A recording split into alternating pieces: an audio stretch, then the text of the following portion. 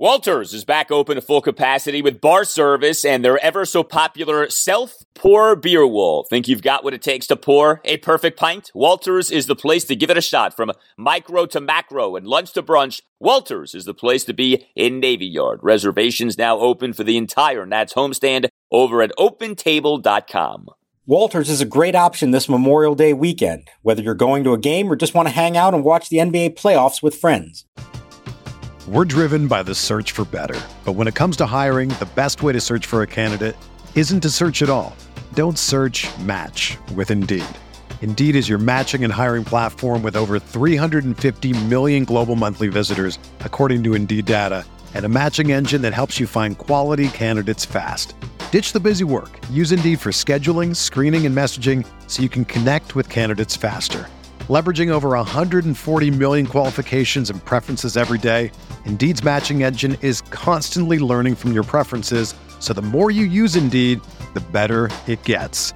Join more than 3.5 million businesses worldwide that use Indeed to hire great talent fast. And listeners of this show will get a $75 sponsored job credit to get your jobs more visibility at Indeed.com/Blue Wire. Just go to Indeed.com/Blue Wire right now and support our show by saying that you heard about Indeed on this podcast. That's Indeed.com/Blue Wire. Terms and conditions apply. Need to hire? You need Indeed. Here's the set, the 0-2 pitch. Swinging a shot to right, base hit if they don't get him at first. Up throwing is Castellanos, and Ross is safe at first. The throw gets by and goes into the dugout. So it'll be an RBI single scoring Harrison. Ross picks up the RBI, his second of the year, and the Nationals lead 3-0. Tyler Stevenson will lead off. Right-handed batter. Pitch hit on the ground, and Ross makes a no-look backhanded snare of it and underhands to Bell at first for the out. Oh my, what a play, Joe Ross. Look what I found. And here we are at Nationals Park under bright, sunny skies. A gorgeous afternoon for baseball and the resumption of last night's suspended game. And now the pitch, swinging a ground ball to third. Castro juggles, has time, throws to second to Harrison, and a curly W's in the books. Brad Hand records the save as the Nationals even the series with the Reds, and the completion of the suspended game resumed in the bottom of the fourth with the Nationals up 3-0. A curly W's in the books. The final score, the Washington Nationals 5 and the Cincinnati Reds 3. And welcome to Nats Chat, Part 1 for Friday, May 28th, 2021, along with Nationals insider Mark Zuckerman of MASNsports.com. I'm Al Galdi, host of the Al Galdi Podcast. This is a special day in terms of the Nats Chat Podcast. 2 episodes, 1 day. The loss on Thursday we'll get to in the next episode. This episode, though, all about the 5-3 win, the lone win for the Nationals in their 3-game series against the Cincinnati Reds at Nationals Park. 5-3 the final over the Reds in a rain-suspended game that began on Wednesday night, was concluded on Thursday afternoon. Mark, this is kind of like one of those sitcoms back in the day where it's a very special episode and it's to be continued at the end. So this will be part 1. We'll see if we can make it ultra special, like, an extended episode of Family Ties from years ago. I was thinking of different strokes maybe, because the 2 games were kind of different from each other. There's good news and there's bad news, everybody. So we're going to start with the good news one.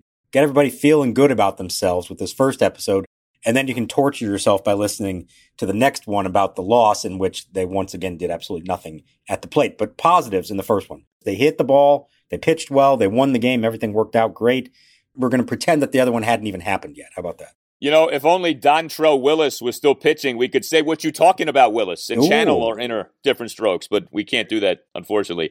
But yeah, that was actually a pretty good performance, especially when you sort of combine everything from Wednesday night and Thursday afternoon in Game 2 of the series. And Joe Ross, who we've been all over, right? Got to pitch better, rotation spot maybe possibly on the line. I mean, he only ends up pitching 4 innings because the game got suspended on Wednesday night, but 4 scoreless innings, 4 strikeouts, had a 2-out RBI single on an 0-2 pitch in the bottom of the 3rd inning. He's actually batting .286 on the season, albeit over 15 plate appearances. Nice to see Ross do as he did in Game 2 of the series.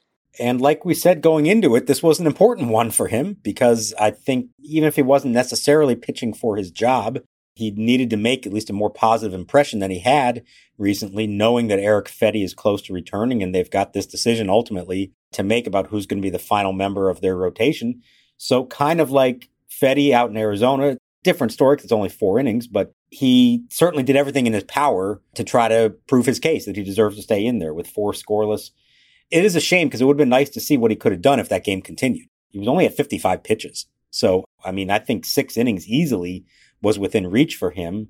They held a lead. Maybe they could have pushed him farther. We'll never know. But, if nothing else, he left a good taste in everyone's mouths and bought himself some time probably until that decision is made and should get at least one more start before they have to decide what they're going to do.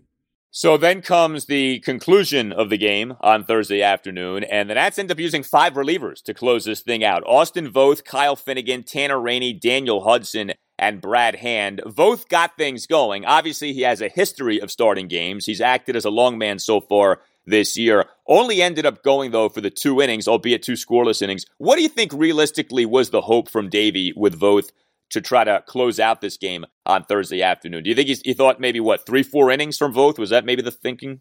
I think he was thinking 3 innings tops, and that was a best case scenario. And the first inning, the pitch count was a little too high. I think he threw 23 pitches. He only faced 4 batters, but he threw 23 pitches. There were some long at-bats there, and that kind of sealed his fate there where you knew he wasn't going to get to reach a 3rd inning. But there was also going to be the question of when his spot in the lineup came up. Would you let him hit? Now, they're ahead 3-0, so you could say, hey, just let the pitcher hit in the bottom of the 6th, but they decided to go ahead and pull him because the pitch count was where it was. So I think when he drew it up in the morning and said, okay, what's the best case scenario for how this works out? Give me 3 from Voth. That gets you through the 7th.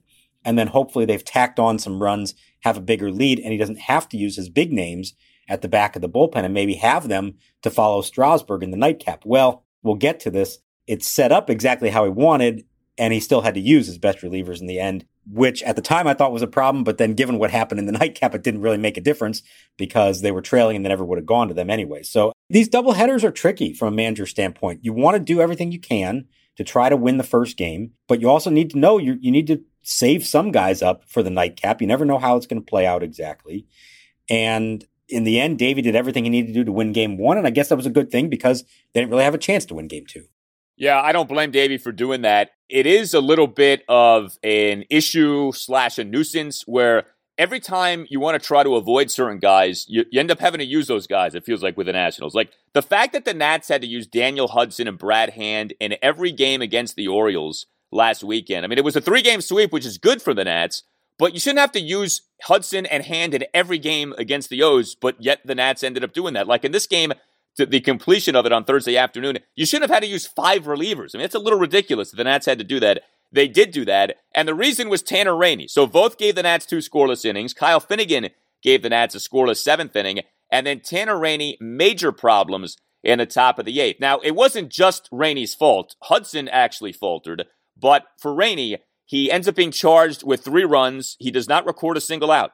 He's making his return off having been on the COVID-19 injured list since May 19th. He was, remember, a close contact of Eric Fedde, who tested positive for COVID-19. Fedde is still out. He's going to end up missing well over a week because of this, even though he got vaccinated. The dark cloud continues to hover above Eric Fedde. But anyway, Tanner Rainey, 3 consecutive singles, including a first-pitch RBI single to Nick Castellanos. I mean, it's not like he was giving up balls all over the place. He was throwing pretty good from a velocity standpoint, too, but it wasn't a good outing for Rainey. Tanner Rainey now has an ERA of 9.49 on the season. For all the chat we've had about, you look good here, you look good there, maybe he's coming on, the guy's got an ERA of 9.49, a whip of 2.19. The ERA should be 2.19, not the whip. That was a rough outing for Tanner Rainey. It wasn't good. If you want to say what was the positive, I suppose you could say that his velocity was up. It was 96 to 98.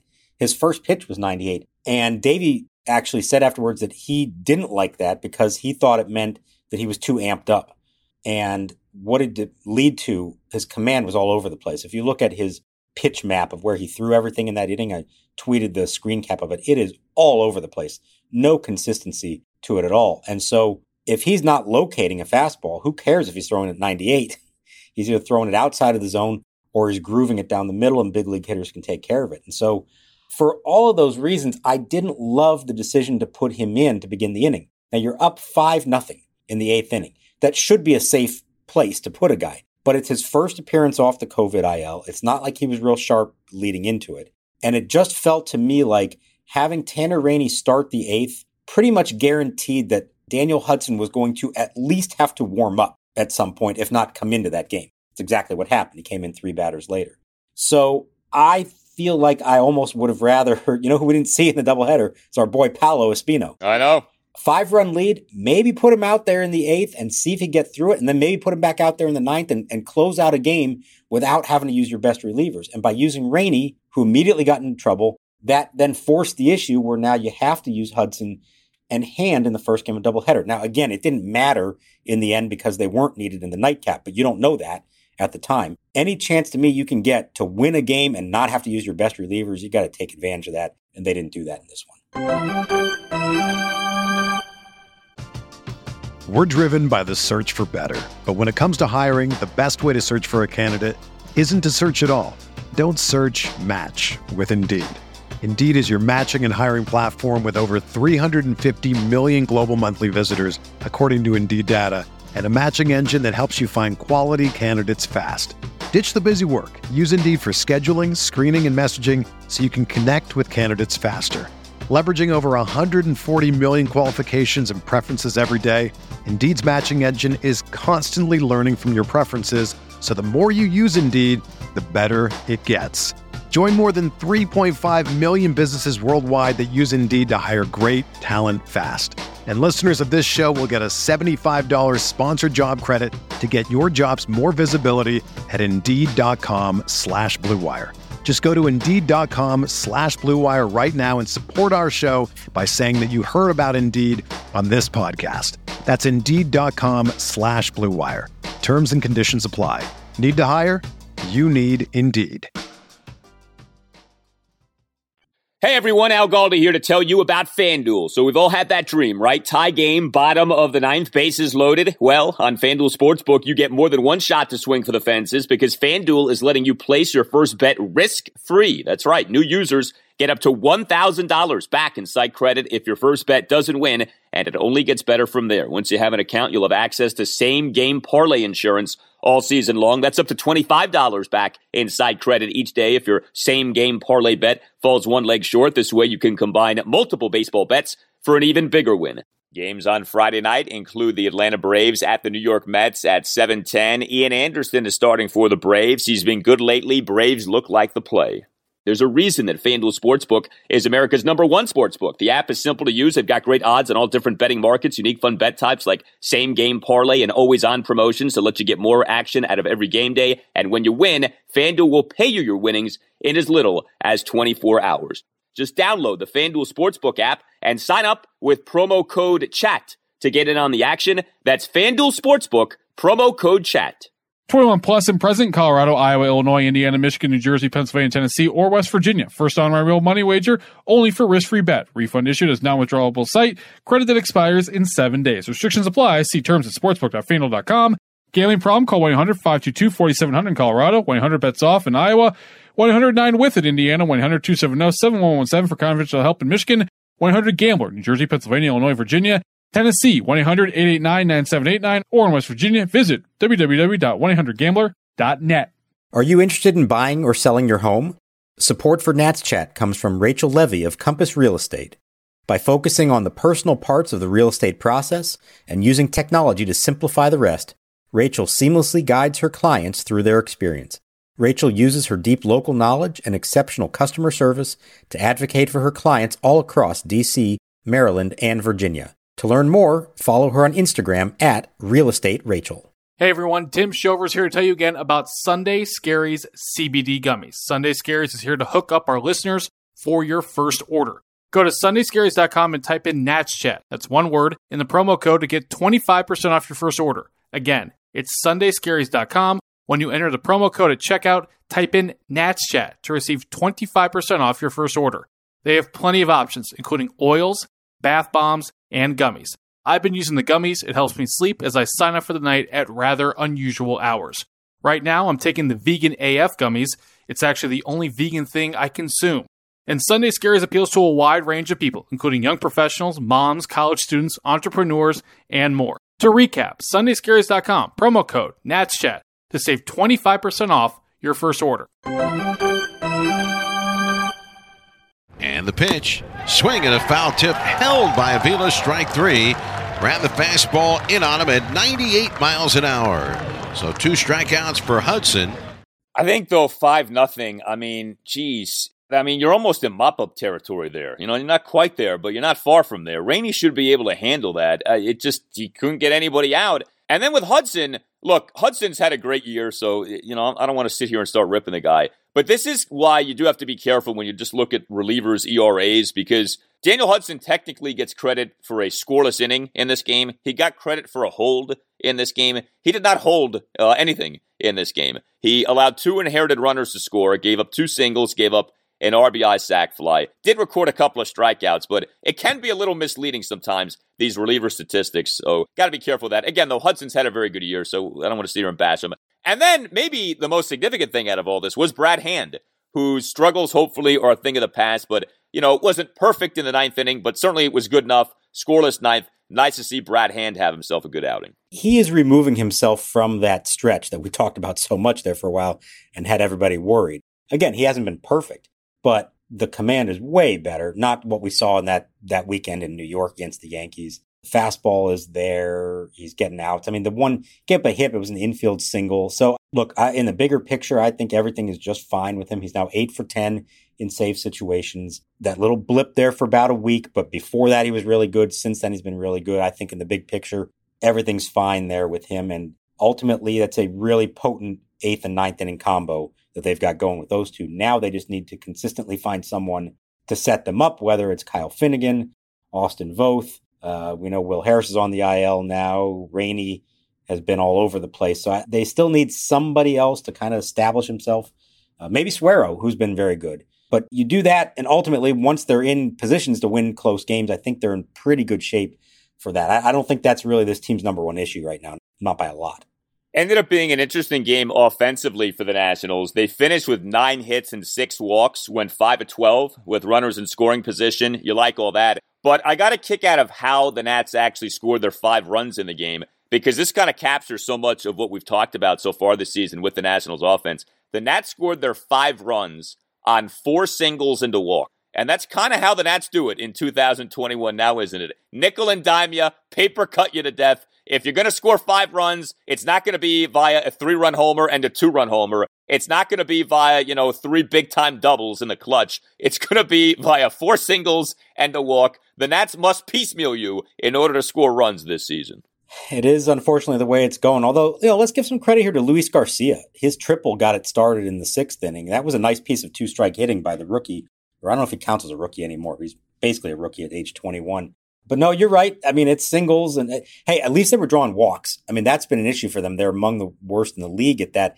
Now, maybe that proved to be an issue in the nightcap, which we'll get to in the next episode, because they took a lot of pitches in that game that maybe they should not have. But in the bigger picture, yeah, you'd like to see them draw more walks. Hey, singles are fine if they come at the right moments. We've said it all along. It's about not what you hit, but when you hit it. They did it in this game, and props to them. I like that they added on.